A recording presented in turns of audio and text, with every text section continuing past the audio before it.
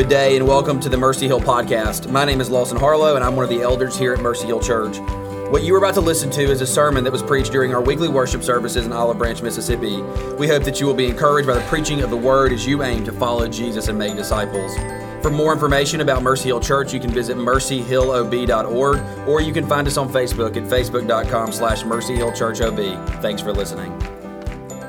If you have your Bibles, Romans chapter 12 is where we're going to be today. We're going to work through verses 4 and 5. Before we do that, I do want to give you a little bit of an introduction because this is going to be somewhat different than what we most normally do. And by that, I don't mean that we're going to spend all of our time paying very close attention to the scriptures. But what I want to do is I really want to take Romans chapter 12, verses 4 and 5. And I want to go back and forth from this passage, which Paul mentions really quickly. He deals with the body of Christ. He deals with the members. And then he has dealt with it in full in a different passage in 1 Corinthians chapter 12. And so for us to understand everything that's going to come after this, we really need to understand what it means to be the body of Christ, how we are participants in the body of Christ, how we came to be a member of the body of Christ. And then ultimately what we want to see is who is the head and crown of the church. Now, the reason I say all of this is last week as we walked through this concept of pride and arrogance and how it is really an assault upon and perhaps the greatest enemy of the church united. And as we thought through that, one of the things I said is that everything as we make our way from this point forward is really dealing with the local church. And so what I want to do is I want to consider how it is that we become part of the church universal, meaning that we are a participant, meaning that we are connected to the true vine that is Christ. But then I want to look at what it means to live in cooperation and in fellowship with one another inside the local body of the church. And dear saint, as we press forward here, I do want to remind you that what we've been doing as we've been walking through Romans 12 is zooming in on the individual. We want to look at ourselves as we're examining these things. And I don't mean that we take our eyes off of Christ, but I mean as we're dealing with the applications of these texts, we want to look first and foremost inward. We want to be introspective here. We want to understand what Christ has called us as individual members of the body to. And if we can do that, then we can press through this section. And I think really what we will find on the other end is perhaps first, a higher view of the work of Christ. Secondly, a higher view of the church. And then thirdly, we can see and understand how we as members participate in this body. And dear saint, we need to reclaim this. We live in a world that is radically individualistic. We live, I remember growing up, and I can't tell you one application I heard that had to do with the entirety of the local church. Dear friends, the moment that you are converted, you stop being only an individual, and you start being a member of the body of Christ. And if we can reclaim that, I really am convinced of this, then we will look at the applications that flow from this section forward, and we will gladly obey them because we actually do see each other as members of the very same body that we partake of. Because when we live in harmony with one another, when we actually do obey the command of Christ, what we are doing as we minister and care to one another is not first and foremost submitting to one another. It is first and foremost submitting to our head. And if we can grasp how we are all individual members of the very same body, then it will become very natural. And I do want us to hear that word, natural, for us to love and to care and to weep with those who weep, to rejoice with those who rejoice, to love one another well. If we understand that we're members of the same body, then that is our natural reaction. And so with all of that said, would you please stand for the reading of God's word? Romans chapter 12, starting in verse 3, we'll make our way through verse 8. I would remind you, brothers and sisters, that what you have before you is the only infallible rule of faith and practice for the Christian life. Indeed, it is truth with no mixture of error. Romans chapter 12, starting in verse 3, says this: "For by the grace given to me, I say to everyone among you, not to think of himself more highly than he ought to think, but to think with sober judgment, each according to the measure of faith that God has assigned. For as in one body we have many members, and the members do not all have the same functions. So we, though many, are one body in Christ, and individual members one of another. Having gifts that differ according to the grace given to us, let us use them, if prophecy, in proportion to our faith, if service, in our serving, the one who teaches in his teaching, the one who exhorts in his exhortation, the one who contributes in generosity, the one who leads with zeal, and the one who does acts of mercy with cheerfulness." Let's pray together. Father, I ask that you would encourage the saints in this time. Lord, I ask that you would accompany the preaching of your word with power. Lord, I ask that you would apply these things to our hearts and to our minds. Would you show us visions of grandeur? Would you show us the beauty of Christ as our head? Would you show us the wonder that we are in him, and being in him, we are members of one another? And Lord, would you help us as members love and serve one another faithfully as we serve the Lord Jesus Christ? Lord, may we never be able to divorce the two.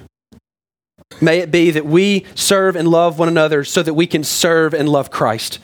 May that be our fixation. May that be where our eyes never leave. And Lord, may it spur us on to love and to good works. In the name of Christ and through his blood we pray. Amen. Again, the way that I want to walk through this is I want to understand what the body is that's mentioned in verse 4, and I want to really work through that. I want to understand what the body is, how we become participants in it, and then I want to look at the life of the body itself, and then I want to look at how we submit to our head and understand that he is indeed head first and foremost. So let's look at verse 4 really quickly.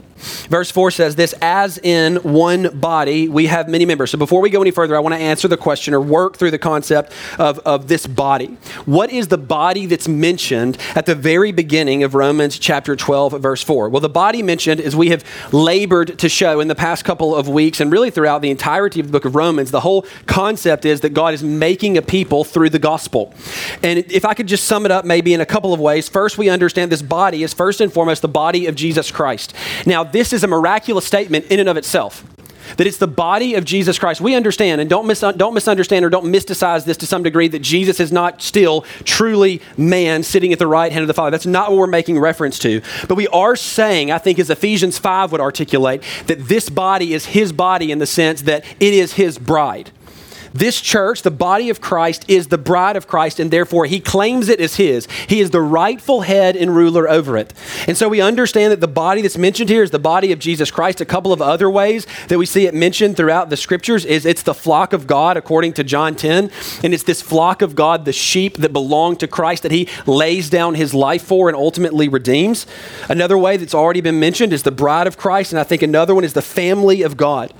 That the body of Christ is the family of God. It is the way in which the Father has knit together a community, that he has knit together all those whom he has ransomed with his blood. And do we not recognize each other in familial language?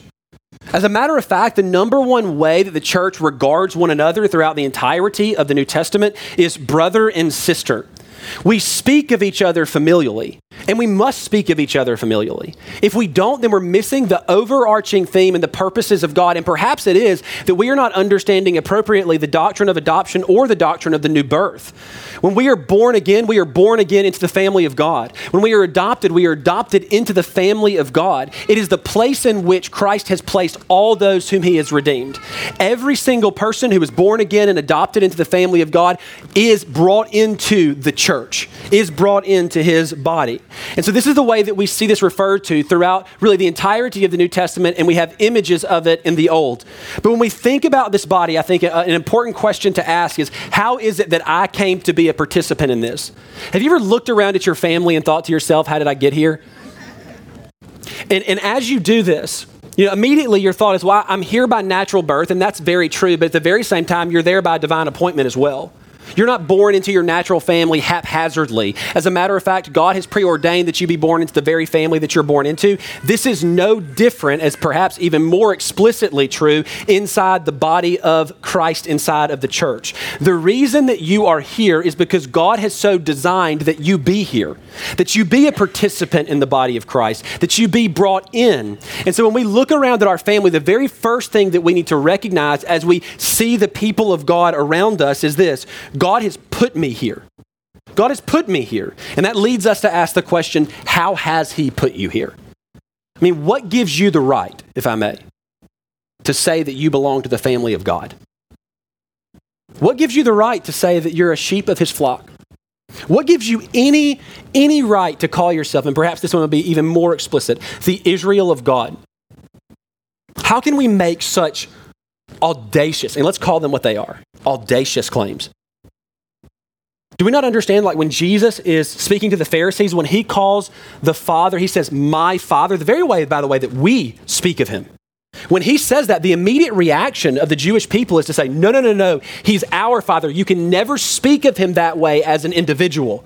But dear saints, we do we not? Do we not speak of him as my Father? I'm glad to proclaim that.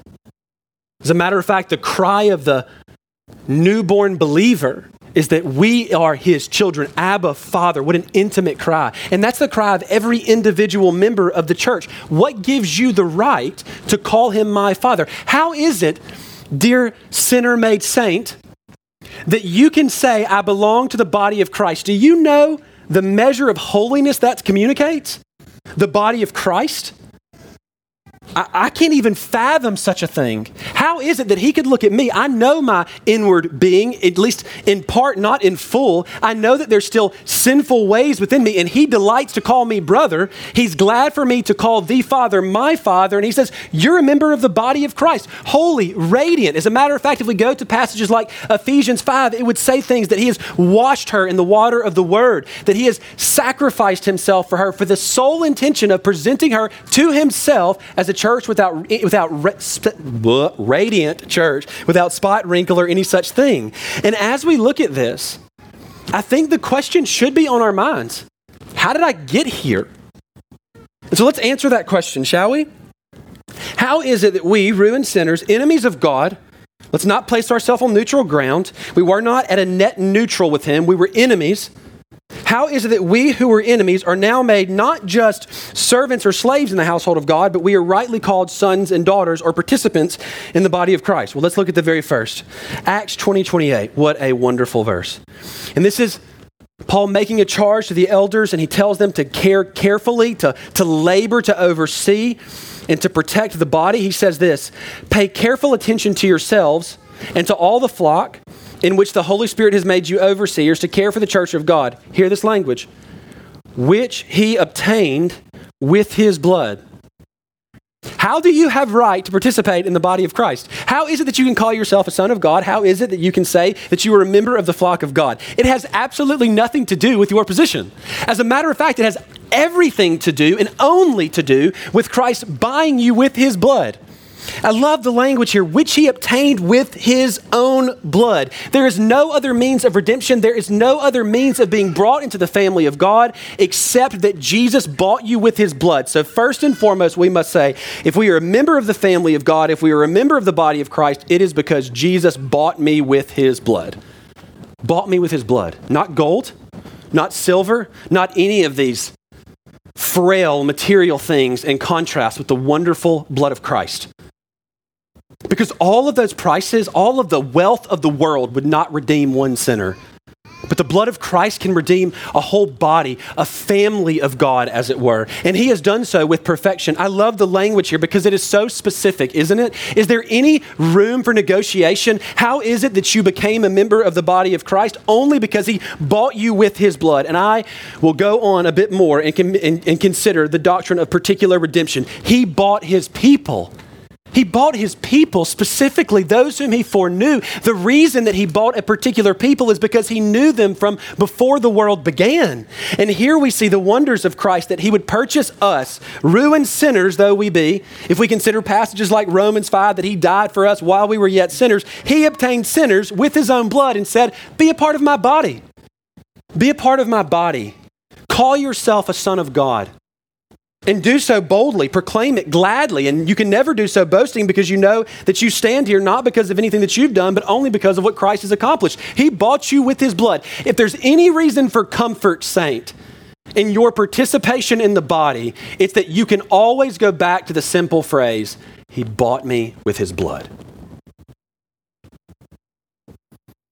And perish the thought that that wondrous sacrifice would fail. As a matter of fact, the entrance of the New Testament begins as the name of Christ makes its way onto the scene for the first time. Call his name Jesus, for he will save his people from their sin. You are bought with his blood. Why do you have right of participation? Why do you get to call yourself a child of God? Why do you get to utter the words, Abba, Father? Because Jesus bought you with his blood. And if we could pause here for a moment that means that the people to your left and to your right were bought with that very same blood. If we could maybe introduce the theme in which we gladly love one another, perhaps the simplest is this: Jesus bought them with his blood. And here we stand as members of the body of Christ.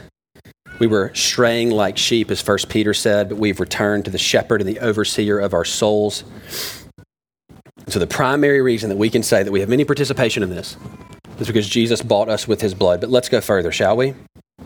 Not only has he bought us with his blood, that's the price, that's redemption accomplished. Let's see it applied, shall we? You have been baptized with the Holy Spirit and are nurtured by that same Spirit. I want to pay attention to 1 Corinthians 12, and you might as well hold your place in 1 Corinthians 12. 1 Corinthians 12:13, for in one Spirit we were baptized into one body, Jews or Greeks, slaves or free, and all were made to drink of the Spirit. So we must say first and foremost, the reason that I have right to call myself a member of the body of Christ is because Jesus bought me with his blood. But secondly, I must also and gladly say that I have been born of the Spirit of God, that I have been baptized in the Holy Spirit. Now, let's not misunderstand this phrasing. This is not a different level of new birth or a different baptism. That's not what's being made reference to. This is the baptism that is common to every single individual that professes faith in the Lord Jesus Christ. There is no secondary, there is no double. Here is what we see.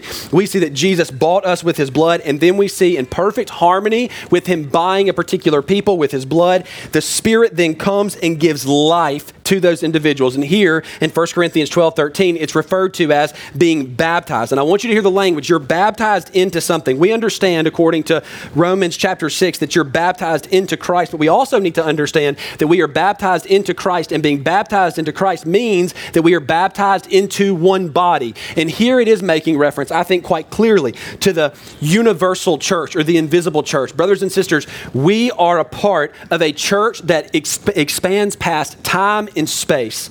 Every single individual who has ever professed faith in the Lord Jesus Christ is vitally connected to him, and that connection runs deep. It runs past time, it runs past space. When we are baptized by the Spirit into this one body, it does not matter whether you are a Jew or a Greek, which plays very important role into Romans here, but at the very same time, it matters not if you are slave or free. The reality is that you are brought into the very same body. That we participate one with another in every way with every saint who has ever existed. We truly are a part of his body. We are the body of Christ based upon this spiritual baptism into it. But then we go further. So that's the means by which we enter in. But to go a bit further, how is it that we're bought with the blood of Christ, we're baptized by the Spirit into this one body? But then I think the question that needs to be asked is, how is it that I participate in this? Because there is a participation, right? How did I get here? Well, that was through Christ's blood. How was that applied to me, that I was brought into the church universal? Well, that's by the Spirit's baptism. And then the last question is, how do I participate? How am I actively involved inside of the body of Christ? And I want to read to you two major passages, and these two passages are vitally important to our understanding of both the church universal, but I think more importantly here, the church local. I said last week that everything that we're going to push through, everything that we're going to look at in the coming weeks is going to deal with how we function as a visible representation of the body of Christ, the local church.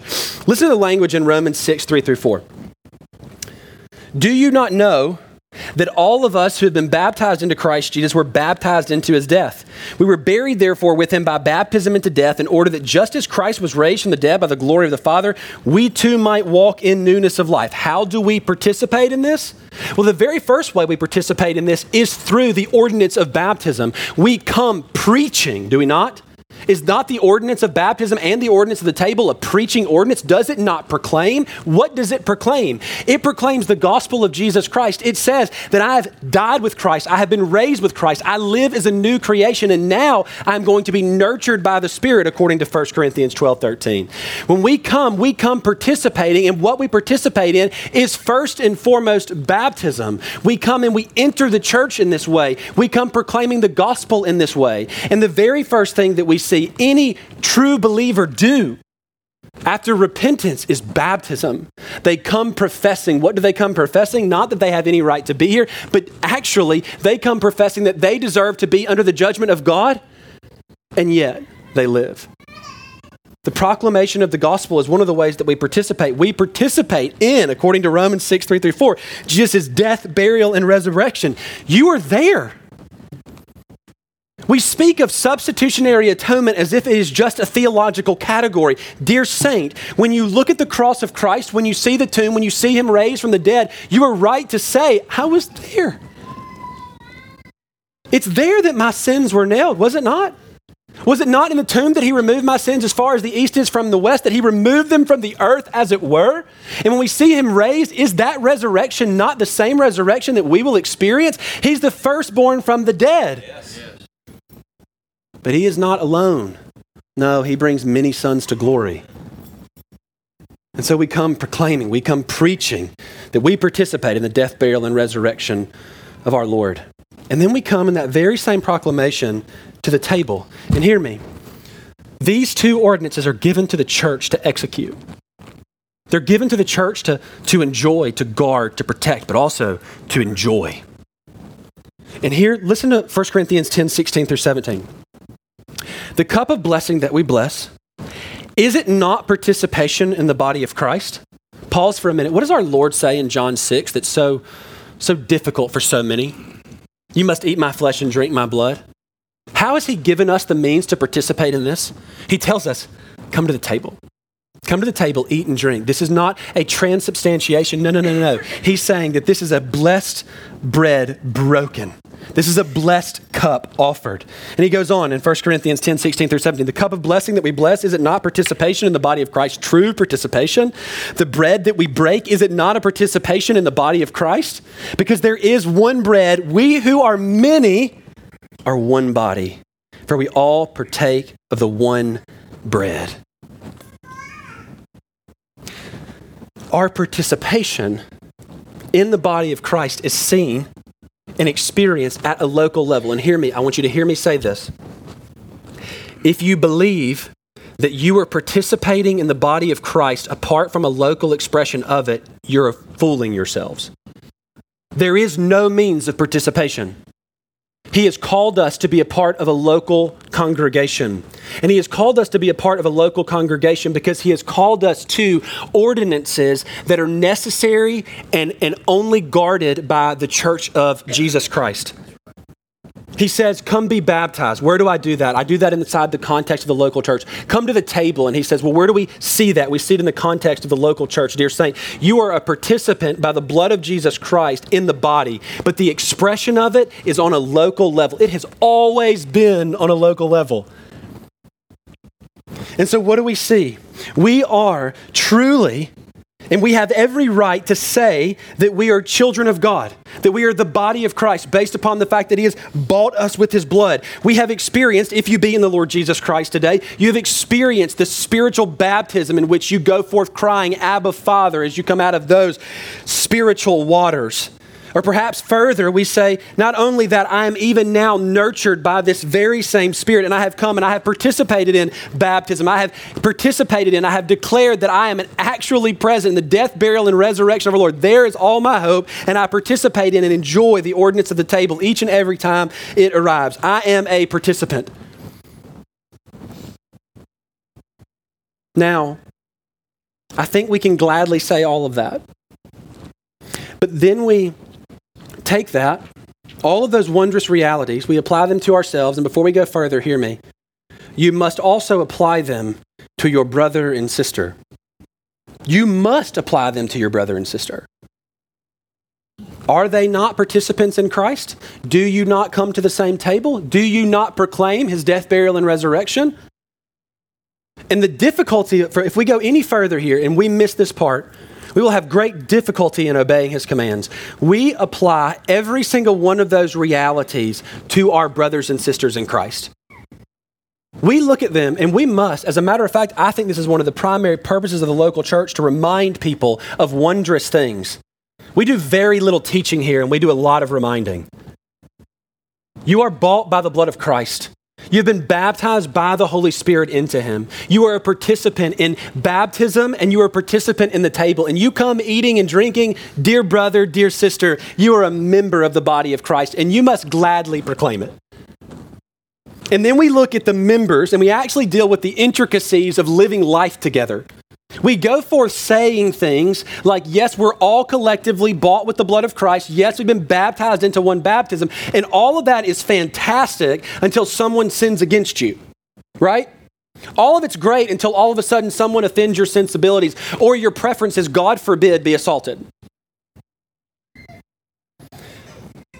Hear me. There is transcendent realities that must overhang everything, hear me, everything that we will discuss today and in the weeks to come. We understand that Christ is the head of the church. We understand that we are members of his body. And as we're about to look, we're going to look at what that means. But we must first and foremost understand that Jesus bought my brother and my sister with his blood. So let's press forward, shall we? Looking at our text again, verse 4. For as in one body, we have many members, and the members do not have the same functions, so we, though many, are one body in Christ and individual members of one another. Now, what I want to do is I want to work through this and I want to show us the picture of the body and zoom in to the members. I really want to pay special attention to the members here, because I think this is really where the rubber meets the road. We go on saying things. We love to preach transcendent realities, as we should. But when they begin to touch our individual lives in the day-to-day, all of a sudden things get a bit messy, don't they? And so here, let's examine this for a moment. First, how do we understand the members of the body? First, we need to understand that the body of Christ is constituted by many members. This is by design. This is not by accident. Right? He intended to make up his body of many members. And he uses perhaps the simplest of illustrations. Every single individual on the planet understands that there are multiple members of the same body. You don't really need a biology degree to understand that. You can look around and you can see that people have hands, people have feet, people have eyes, people have ears. And every single body is made up and constituted of various parts. And this is the picture that he wants to have, that he wants the reader to have in his mind. And I would invite you to lock into this view for a moment. That there is one body. We'll understand a little bit later what that body is. We've already spoken of it. We'll see it in full a bit later. There is one body, and we look at that body and we understand that there are various pieces and parts. Now, you tell me, is a body glad when the members are not functioning appropriately? I imagine every single one of you in some way, shape, or form have experienced illness, and you know immediately that an illness, if it be in your stomach, in your head, or in your heart, affects the entirety of the body. And the whole concept of this is, picture the human body and understand, as we look at the whole body that is Christ, we need to look and understand how the members are to conduct themselves, how the members are to exist upon one another. And so you have this concept of there's one body, but there's many members. And then let's go forward and ask the question, what do the many members do? The many members have distinct and diverse functions and offices. Now, before we go further, first, we must understand that every single member does have a function. It does have a function. And perhaps it is that you sit here today and you think to yourself, I don't know what my function is. And I know that that's a trial. There's a reason that spiritual gift tests are so prominent. Dear Saint, you have a function based upon the fact that God has placed you here. We can stop, full stop right there. But we also need to understand that you are not relegated to your giftings. When God blesses a church with an individual, he is not stacking the roster with in particular gifts. He's giving a person. And so what we understand about the body of Christ and its members, we'll look at giftings next week, but what we must first understand is that you, because you have been bought by the blood of Christ, baptized by the Spirit, participating inside the body, that you are a gift to the church and that you have gifts and abilities that are to be brought here, and they're not separate from your person. And so every member has a function. Secondly, some of those members will hold offices in the church. Some particular gifts and abilities do make their way into certain positions inside of the church of Christ. The reason that we have elders is because God demands that there be elders among you. And not only that, but there are certain stipulations and requirements that elders must meet. And so we make it our aim to make sure that every single elder meets those qualifications, that they're able to teach, that they're above reproach, that they're sober-minded and not a brawler. This is our aim. Why? Because God has so equipped and given this office to the church for its good. And then we go further and we say deacons. God has given men unique abilities to care for the physical needs of the body. And in doing so, he has set up an office to execute that in. But hear me, dear saint, just because you don't fill the role of elder or deacon does not make you less of a member. We forget that there is actually, I hate to use the word office because it certainly is not called that in Scripture, but apart from the congregation, elders and deacons have no real role. It's our jobs to care for you and to love you, but you bring functionality and care to us. God has given each individual certain functions. Certainly he has given some offices, but the functions of the body must be expressed inside of it. Otherwise, the body will not be healthy. So to simply say it this way, the function of every member in the church is according to the measure of faith God has assigned. Turn your attention back to verse 3. In verse 3, it says this, "For by the grace given to me, I say to everyone among you, not to think of himself more highly than he ought to think, but to think with sober judgment, each according to what? The measure of faith that God has assigned." And if you go further down to verse 6, it says this, "Having gifts that differ according to the grace given to us, let us use them." And so what you see here, dear saint, is every single individual member of the body has particular functions based upon the gift of faith that God gives by his grace. Now, if we understand that, should we not understand that if it be a gift of grace, if it be a means by which I can express and reveal the faith that I have in the Lord Jesus Christ, then it is only right for me to express it inside of the body. This is the reality of every single Christian. You have been given gifts and abilities, and you as an individual, God is sanctifying and giving you to us for our good and your edification. We live in the body cooperatively and together, and God has given each gifts and abilities, and they are to be expressed. Hear me. We cannot withhold them.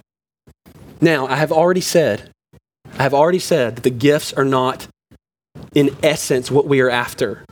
No, the person.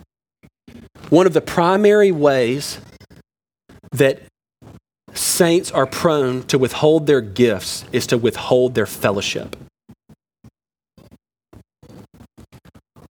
It's sad to say, but do we not recoil from fellowship? They're saying, when you recoil from fellowship, hear me, pastoral plea. You are withholding your gifts that are good for the church, and you are causing yourself to be malnourished. Do not misunderstand this. You can be the most theologically precise individual on the planet. I do not care. If you withhold yourself from the local church, you will be malnourished. So, if all of this is true, we turn our attention to 1 Corinthians 12. Because 1 Corinthians 12, I think, really does work out how we conduct ourselves as members of the body. We know that the gifts that we have been given are to be exercised. We know that they're given of grace. We know that they're expressions of our faith. But so, I think there's so many questions that surround this. And Paul introduces the vast majority of them in 1 Corinthians chapter 12. And as we look there, we just want to ask a couple of questions. Really, we want to ask the questions that the apostle asks. Because if we look at 1 Corinthians chapter 12, there are a variety of questions that are introduced. But let's just start with the first one. Or maybe in light of those questions, let me say this. Regardless of position and function, you belong to the body of Christ. Look at 1 Corinthians 12, 15 through 16. I've actually never noticed this phrasing inside of 1 Corinthians 12. I'm always moving past it, but there's a really interesting way that Paul articulates this. 1 Corinthians 12, 15 through 16. If the foot should say, because I am not a hand, I do not belong to the body, that would not make it any less a part of the body. I've always moved past that phrasing. But the reality is, I'm always looking at the question, I'm always looking at the statement that the hand is envious or the foot is envious of another role, and I think that's certainly what's in line here. But just because you are discontented in your position, it does not eliminate you or remove you from the body of Christ. You must be a participant. You cannot remove yourself from this. And so let's just play out this question for just a moment, shall we? So in verse 15, if the foot should say, because I am not a hand, I do not belong to the body. Let's play that out inside of the local church for a minute. So you have the foot looking at the hand and saying, okay, because I'm not you, because you're doing something that I want to be able to do or something that I see is more valuable, therefore I'm not actually a part of the body. And the immediate response, and I do think it is a swift rebuke to the foot, they would not make it any less part of the body. There is no gifting that should be held to such an esteem that if you don't possess that gift, you are actually not a part of the body of Christ. There's no gifting. There's no ability, there's no talent, there's no nothing. The reality is that the body actually does need and require a multiplicity of giftings. And so what you see here is the foot looking at the hand and saying, because I'm not as fruitful or prominent, or because I do not do the very same things that you do, then I cannot rightly call myself a member of the body of Christ. And immediately Paul comes in with the swiftest of rebukes and says, you're being discontent, first of all. Secondly, you can't remove yourself from the body of Christ. You cannot look at the hand and say, because I am not as prominent, therefore I am not a member. This is not so. Again, you were bought with the blood of Christ. He purchased you to bring you into the body. And if you look at various portions of the body of Christ and you say, because I'm not that, maybe it's because I don't lead in any capacity, or because I don't preach, or because I don't teach, or because I do not have the financial means to be uniquely generous, that I'm not a rightful member of the body of Christ. That is not so. You're a member of the body of Christ based upon what Christ has done. And you should be glad-hearted, and far past glad-hearted, joyfully content with the unique giftings that God has given you. They're for the good of the church. And hear me, lovingly, He's smarter than you when He gave you to us. He knew what we needed long before we did. And so we play this out a little bit further. Perhaps it is the young to the mature. You look at the mature in the faith, perhaps it is that you're a new believer. You've been a believer for a year, 2 years, and you look at the mature and you say, I'm not as wise. I'm not as Christ-like. I'm still growing in grace. And you look at them and you say, but I'm a lesser tier of the body of Christ. Incorrect. You are a member of the body of Christ because you were bought with His blood. You do not look at the mature and long and covet their position. Instead, you go to them and you say, will you aid me in my walk? Will you care for me? Will you cause me to mature? Will you be a blessing to me by the Spirit? So we certainly do not have the young looking to the mature, and we certainly even then do not have the single looking to the married. Perhaps it is that you look at marriage as a true means of entrance to the church. It isn't. The question is, are you a member of the bride of Christ? And if you're a member of the bride of Christ, then you say with absolute certainty, I belong to Him. There is no tier membership inside the body.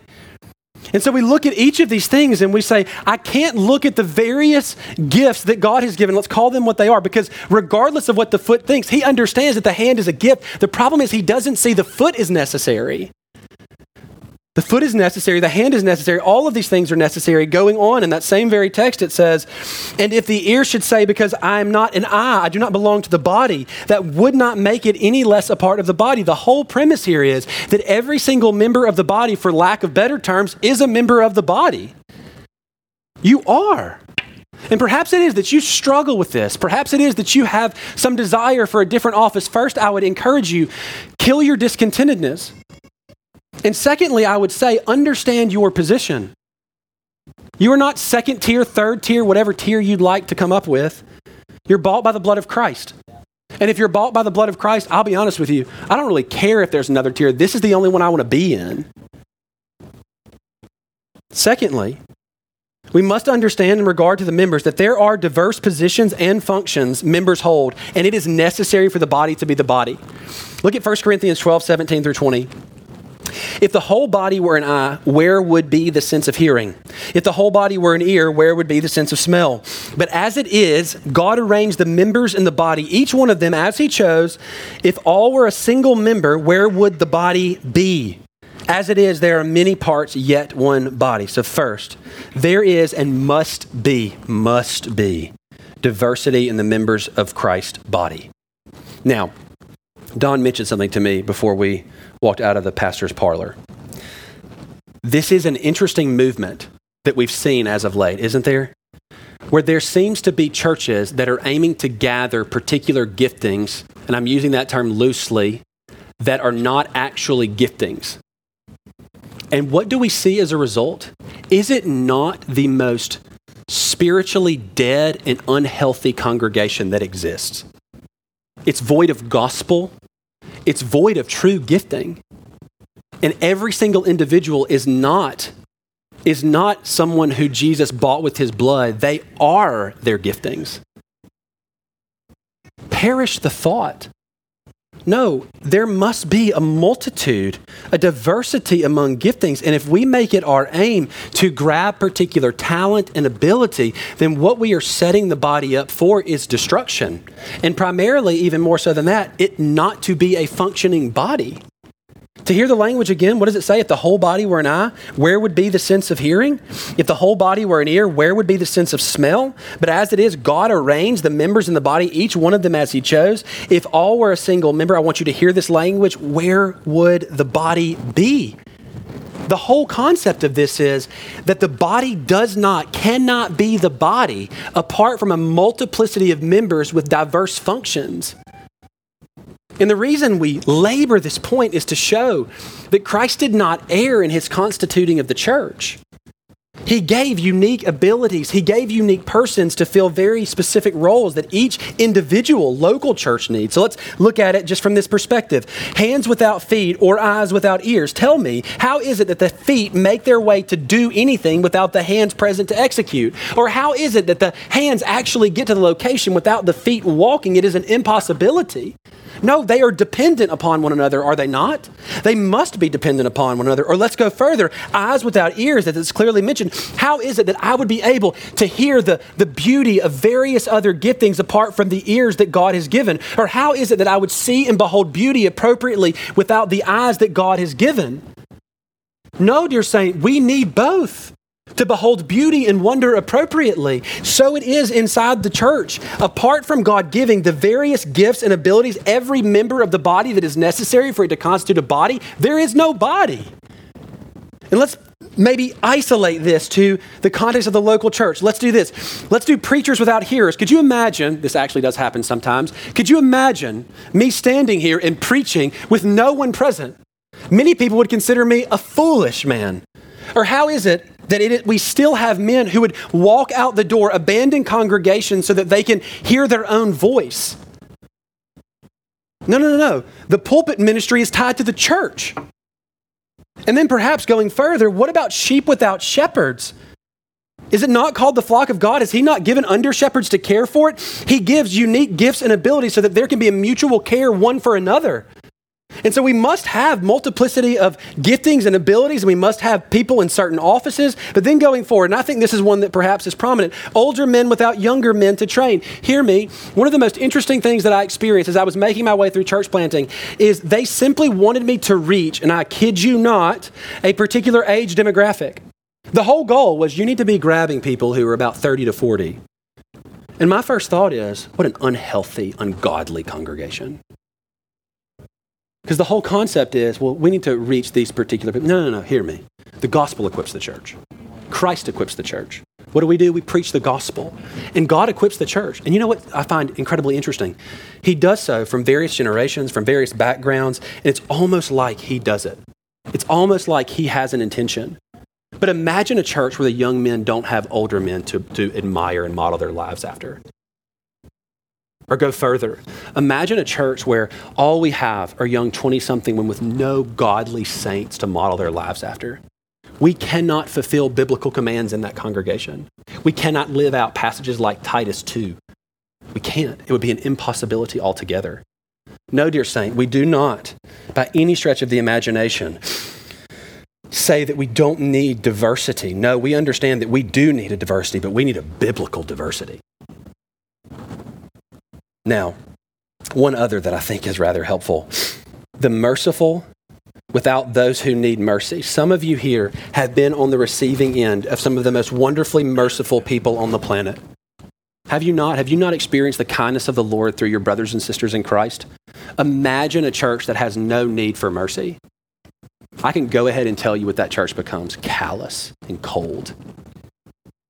Or perhaps it is that we have people who are uniquely generous, and that's our aim. We aim to reach only the wealthy of DeSoto County. They love a storefront. The reality is that creates a congregation where there is no generosity. There is no kindness to one another. There is no sacrificial giving and love. You see, dear saint, God has equipped the body appropriately. He's equipped the body so that the body can minister to each other. He's equipped the body so that all the commands of Christ that are given, all that Paul writes in 1 Timothy, 2 Timothy, and Titus in regard to the local church, everything in 1 Corinthians, that all of that can be perfectly executed inside the body. And we are not foolish enough to be able to fabricate it. No, we trust that Christ will do it. And we do not look at one another and say, oh, I wish you were like me. And we certainly do not look at others and say, oh, everybody needs to be this. No, if everybody is this, the church will fall apart. Secondly, I want you to see in this text, there is diversity based upon God's infinitely wise design. Look at verse 18. But as it is, God arranged the members in the body, each one of them as he chose. We've already walked through divine wisdom as of late and the surpassing intellect of our God, omniscient. You want to look at him and you want to question his ability to come up with the concept of the body of Christ in the midst of this? You want to challenge him? You want to be like Job and darken counsel without knowledge? No. God has arranged or put individuals exactly where he chose them to be. And to go a bit further, let's personalize this for just a moment, shall we? Why are you, and I'm speaking directly to the individual, why are you here? And I mean here. Why are you in this local body? Hear me. Don't think it's happenstance. Don't think it's you did a full assessment of various churches, though you perhaps did that. You're here because God has ordained you to be here. And if your membership is here, God has brought you here with a clear intent for both the church as a whole and you as an individual. God has assigned, God has given, God has placed. And then I think even in particular of the life of this particular local church, I think of timing. Because the reality is when Mercy Hill was started, I remember having a particular people. But do you know what? That's not the people that sit here today. Many, sure, but a lot are brand new saints. But here's the reality. I know, and the reality is that God has brought and knit this community together based upon his perfect wisdom. And what an incredible thing to lean into and to trust in. Because we are so busy from time to time trying to figure out what's next or what happened previously, and we want the old instead of the new. No, dear saint, God is perfect in his giving of people, and he's perfect in his timing in which he gives. And so what do we have? We have a beautiful, beautiful body of Christ that is knit together, not because we are similar, not because we're all eyes, not because we're all feet, but because we all have been bought by the blood of Jesus. We are one body.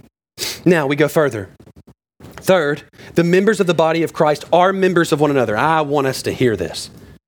We are members of one another and are dependent upon one another. I want you to hear that word, dependent.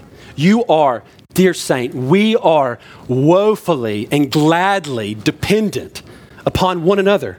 Hear what the text says, Romans 12:5. So we, the many, are one body in Christ and individual members of one another. Let's explicitly say it. I belong to you. I belong to you. But not only that, you belong to me. And this is true. Every single individual of the body is able to say this. They must say this. They must say that I belong to them, that I have covenanted with them as members of my local church. I belong to them and they belong to me. I love what Murray says on this. He says, they have property in one another. Property in one another. And therefore in one another's gifts and graces. This is not the communism which destroys personal property. It is community that recognizes the distinguished gifts which God has distributed, and so individuality is jealously maintained. But the diversity enriches each member because they have communion in all the gifts of the Holy Spirit, which God has dispensed according to his own will. We belong to each other. Your gifts are my gifts. My gifts are your gifts. And this is true peer to peer, one to one. We belong to each other. And that's so incredibly clear throughout every single passage that makes reference to the local church. There is a real belonging and ownership of one another. As it were, you are your brother's keeper. We belong to one another. And that means, as 1 Corinthians 12:21 says, listen to this. The eye cannot say to the hand, I have no need of you. Remember, we're dependent. We are dependent upon the body that Christ has placed us in. The eye cannot say to the hand, I have no need of you. Nor again to the head to the feet, I have no need of you. And so I am not only right, but I am exercising obedience to God when I express dependence on my brother. It is right for me to say I depend on you. And you are right to say that you depend on so-and-so, your brother, your sister. You are right to do this. And perhaps it is, as 1 Corinthians 12 says, let's read it again. The eye cannot say to the hand, I have no need of you, nor again the head to the feet, I have no need of you. And perhaps it is that these words would never be uttered by you, right? We would never verbally say this. We would never look at our brother, Lord willing, and say, I have no need of you. But goodness gracious, we live like it. When was the last time, dear saint, that you called your brother and said, I need you? Sister, when was the last time that you called an older woman and said, I need help loving my husband? Young man pursuing ministry, when was the last time you said, teach me to love the congregation? Older man, when was the last time that you said, I need the strength of a young man? We cannot live like this. And here's why. It is prideful. It is ungodly to believe yourself self-sufficient. You assault the wisdom of God. We are one body, and we are dependent upon one another. And in being dependent upon one another, we are recognizing our dependence upon God, who has brought those people to us. Perish the thought that we possess any self-sufficiency.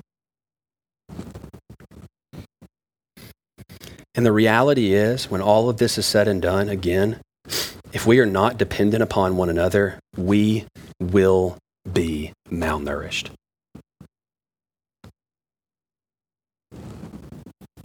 And there are few things more terrifying than a Christian, and I'm using that term in the truest sense, a Christian who says, I will be away from the body, you will be dead. Give it but a moment. Finally, God has given universal honor to the members of the church. 1 Corinthians 12:22 through 25. This passage has been worked through a number of times in various ways, some of which are somewhat uncomfortable. But it says this: on the contrary, the parts of the body that seem to be weaker are indispensable. And on those parts of the body that we think less honorable, we bestow the greater honor.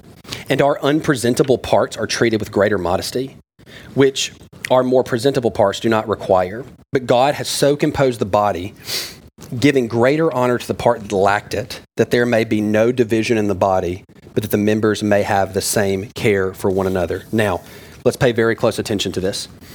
Here you see some parts of the body are considered weaker. Hear me. Perhaps it is that you would place yourself in this category.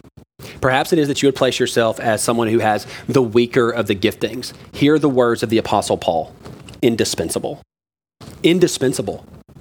And that is strong language, isn't it? I mean, my goodness, sometimes we have organs fail and we just cut them out. No, not so with the body of Christ. We see weaker brothers, or perhaps it is that you consider yourself to be a weaker brother, and God looks at them through the Apostle Paul and says, indispensable. Dear saint, you are indispensable. If you believe yourself to be the weakest among us, then know this: you're indispensable. What a wonderful place to be. And then perhaps it is, we go further, some parts of the body are thought of, and very important word there, thought of less honorably, and on those we bestow greater honor. And then going forward, it says some parts are unpresentable. We treat them with modesty. And there is a variety of ways to understand this section, but I think it should be understood as a whole, not in its individual parts. We're not looking at this and breaking it apart into various different positions inside of the church. Instead, every position, even the ones that are viewed as lowly, weak, less honorable, or unpresentable, are to be revered with honor, understanding that God has assigned each individual to their role, and he has done so with perfection. It doesn't matter what you consider about yourself, whether you think yourself weaker, unpresentable, lacking of honor. Those individuals are to be given utmost honor. Why? Because God has placed them in our midst. And is this not also true of the human body? Do we not give unique care and honor to those things that are unpresentable and dishonorable? Most certainly we do. And so there is a unique care given here, but I want to introduce this thought because I think sometimes we work through this passage so quickly that we ignore this phrase in verse 23, and on those parts of the body that we think less honorable. I want to ask you the question, what parts of Christ's body are you willing to think of less honorably? I mean, really, which parts would you say, maybe not so much honor? No, dear saint, this is the body of Christ we speak of. All are to be given honor. All are to be given their due respect, if nothing else, as image bearers, but more so than that, as those whom Jesus bought with his blood. We bestow great honor on them, understanding that they are necessary for the health of the body. And if everyone were an eye, there would be no body. We understand that God has equipped the church appropriately, that God has given the church everything that it needs, and it should be understood in every role, every capacity, as an honorable role, an honorable piece of the body. Now, finally, God has composed the body in such a way to slay pride through dependence and promote unity through shared suffering and rejoicing. Turn your attention back to 1 Corinthians 12:24. It says this, second phrase of 24. But God has so composed the body, giving greater honor to the parts that lacked it, that there be no division in the body. So the reality is that we don't get to look at one another and assume that we hold a more honorable position. The honor that you hold was given to you by God. And that honor is first and foremost in the reality that you are a part, you are a member that composes the body. Tell me, how is it that understanding that we all possess equal honor murders, and I do mean murders, pride? That we are dependent upon one another. Dear saint, we are, again, woefully dependent upon one another. And here's the reality. Help me, brother, does not come out of the mouth of the proud. It doesn't. It will never be uttered. No, you will die in a corner with pride before you say, help me. You will sit there malnourished, wavering, tired, feeble. All the while, all you need is a brother to bring you some milk. No, pride is slain in the midst of our dependence. And then there is a wonderful unity, isn't there? The unity is a unity that shares in suffering and rejoicing. Hear the words of the apostle again, that there may be no division in the body, but that the members may have the same care for one another. We rejoice. We go through suffering and anguish and sorrow and difficulty together. But here's the difference, because perhaps you think, but I can do that inside of my individual family. And there's truth to that. And perhaps it is that you have a mixed family like mine. You have people who love the Lord Jesus Christ. They honor him. They want to serve him faithfully. And then perhaps it is that you have unbelievers in your midst as well. Isn't it interesting that even in the midst of my suffering in my home, there is a discrepancy in the way that I suffer in my home with the way that I suffer in the church? Why? Because how do saints suffer? When a dear brother in the Lord goes home, how do we rejoice? You heard me. How do we rejoice? Do we rejoice in suffering? Do we rejoice in the reality that our brother has made his way to the presence of God? Tell me, do you get that in your home the way you get that in the church? Or when you mourn, when your heart shatters, and my goodness, the amount of shattered hearts in this congregation. When your heart shatters, who looks at you and says, suffer well. Rejoice in the Lord even amidst your trials. Know that this is testing you, that it will produce perseverance, that it will be used for your good and the glory of God. Who looks at you and says that? How often? Perhaps it is that you are blessed and that is often in your home. But here's the reality. In the church, that is the benchmark. And what unity erupts from weeping together? What unity erupts from celebrating and rejoicing together? Not in an ungodly way, but in the godliest of ways. Because our rejoicing, our mourning, our weeping, our cheering and praising is all done under the banner of Christ's headship. And so what do we have? We have a beautiful, beautiful body that are made up of many, many members. And to conclude it, we turn our attention back to Romans. And it says this, so we, though many, are one body. One body. So you take all of those pieces, all of those hands and feet and eyes and ears, and you throw them together in the miraculous way that God does. And he says, this is my body. But let's look at the head for a moment, shall we? Because the reality is that our oneness is only and exclusively, look at the language of Romans 12 again. So we, though many, are one body. How are we one body? I mean, what makes this really? We understand that we're bought with the blood of Christ. Praise be to God for that. But what does he do in the midst of his buying of us? He places us in Christ. Can I read to you a passage, one that I imagine the majority of us are familiar with? And I want to read you this language because this is the very same language that Paul uses in Ephesians 1. This in him motif, the reason that we're one body in him. To read you Ephesians 1, forgive me, I'm going to read a larger portion because I just want you to hear the motif here. Blessed be the God and Father of our Lord Jesus Christ, who has blessed us in Christ with every spiritual blessing in the heavenly places, even as he chose us in him before the foundation of the world, that we should be holy and blameless before him. In love, he predestined us for adoption to himself as sons through Jesus Christ, according to the purpose of his will, to the praise of his glorious grace, with which he has blessed us in the beloved. In him we have redemption through his blood, the forgiveness of our trespasses, according to the riches of his grace, which he lavished upon us in all wisdom and insight, making known to us the mystery of his will, according to his purpose, which he set forth in Christ as a plan for the fullness of time, to unite all things in him, things in heaven and things on earth. In him we have obtained an inheritance, having been predestined according to the purpose of him who works all things according to the counsel of his will, so that we who were the first to hope in Christ might be to the praise of his glory. In him you also, when you heard the word of truth, the gospel of your salvation, and believed in him, were sealed with the promised Holy Spirit, who is the guarantee of our inheritance until we acquire possession of it, to the praise of his glory. Dear saint, is there redemption without the in him? And there is no body without the in him. Our unity is anchored in this reality that we are in him. We've spoken of it in Romans 6, to be baptized in him. So it is with our unity amidst the body. We are in him together. It is not just a you in him. No, the whole reality is that all the church of God, all those who he bought with his blood, he has in him made a body, his body. And so let me explain this to you if I could just shortly. It means that we are not one based upon our location. You can be here today and not be one of us. That is a painful yet true reality. You can be here. You could be here every single week. If you are not in him, then there is no participation in the body. If you can call yourself anything, it's a tear.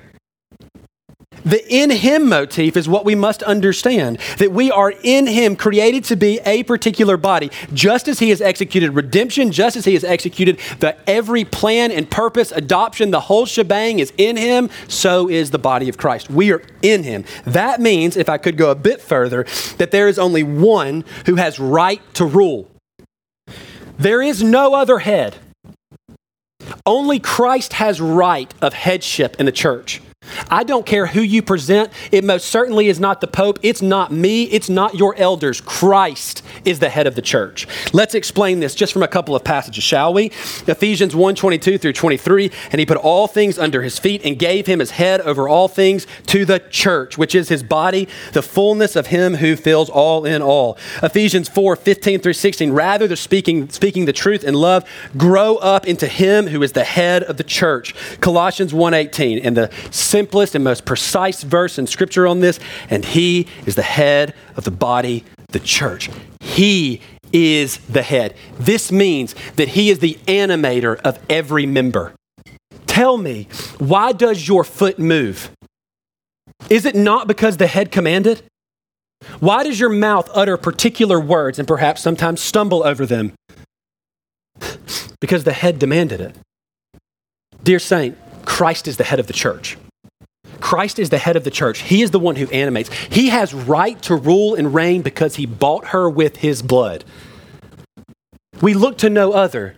But hear me as we go forward. This means that the head of the church, Christ, has commanded that we be members of one another, expressing unique care, unique humility, unique unity inside of the body. When we give ourselves to the other members of the church, we are first and foremost submitting to our head. Rebellion is not an option. You know what we call members who reject the authority and the dominion of the system in which it lives? We call it cancer. And I know that for so many of you, that instantly prods heinous and horrid moments. Why do we wage war on sin? Why do we submit to our head? Because we love the bride. We love our head, and we want to see that wondrous bride free from spot, wrinkle, or any such thing. We know that that's Christ's work. He is the one who executes it. But perish the thought that I refuse to submit to my head. Everything that we will look at in the coming weeks, from giftings to let love be genuine, abhor what is evil, everything works itself out in this reality. Dear saint, go on boasting that you belong to the body of Christ because you have been bought with his blood. But we must also go loving the members of that body. And we must always be going submitting to Christ, who is our head. Let's pray together.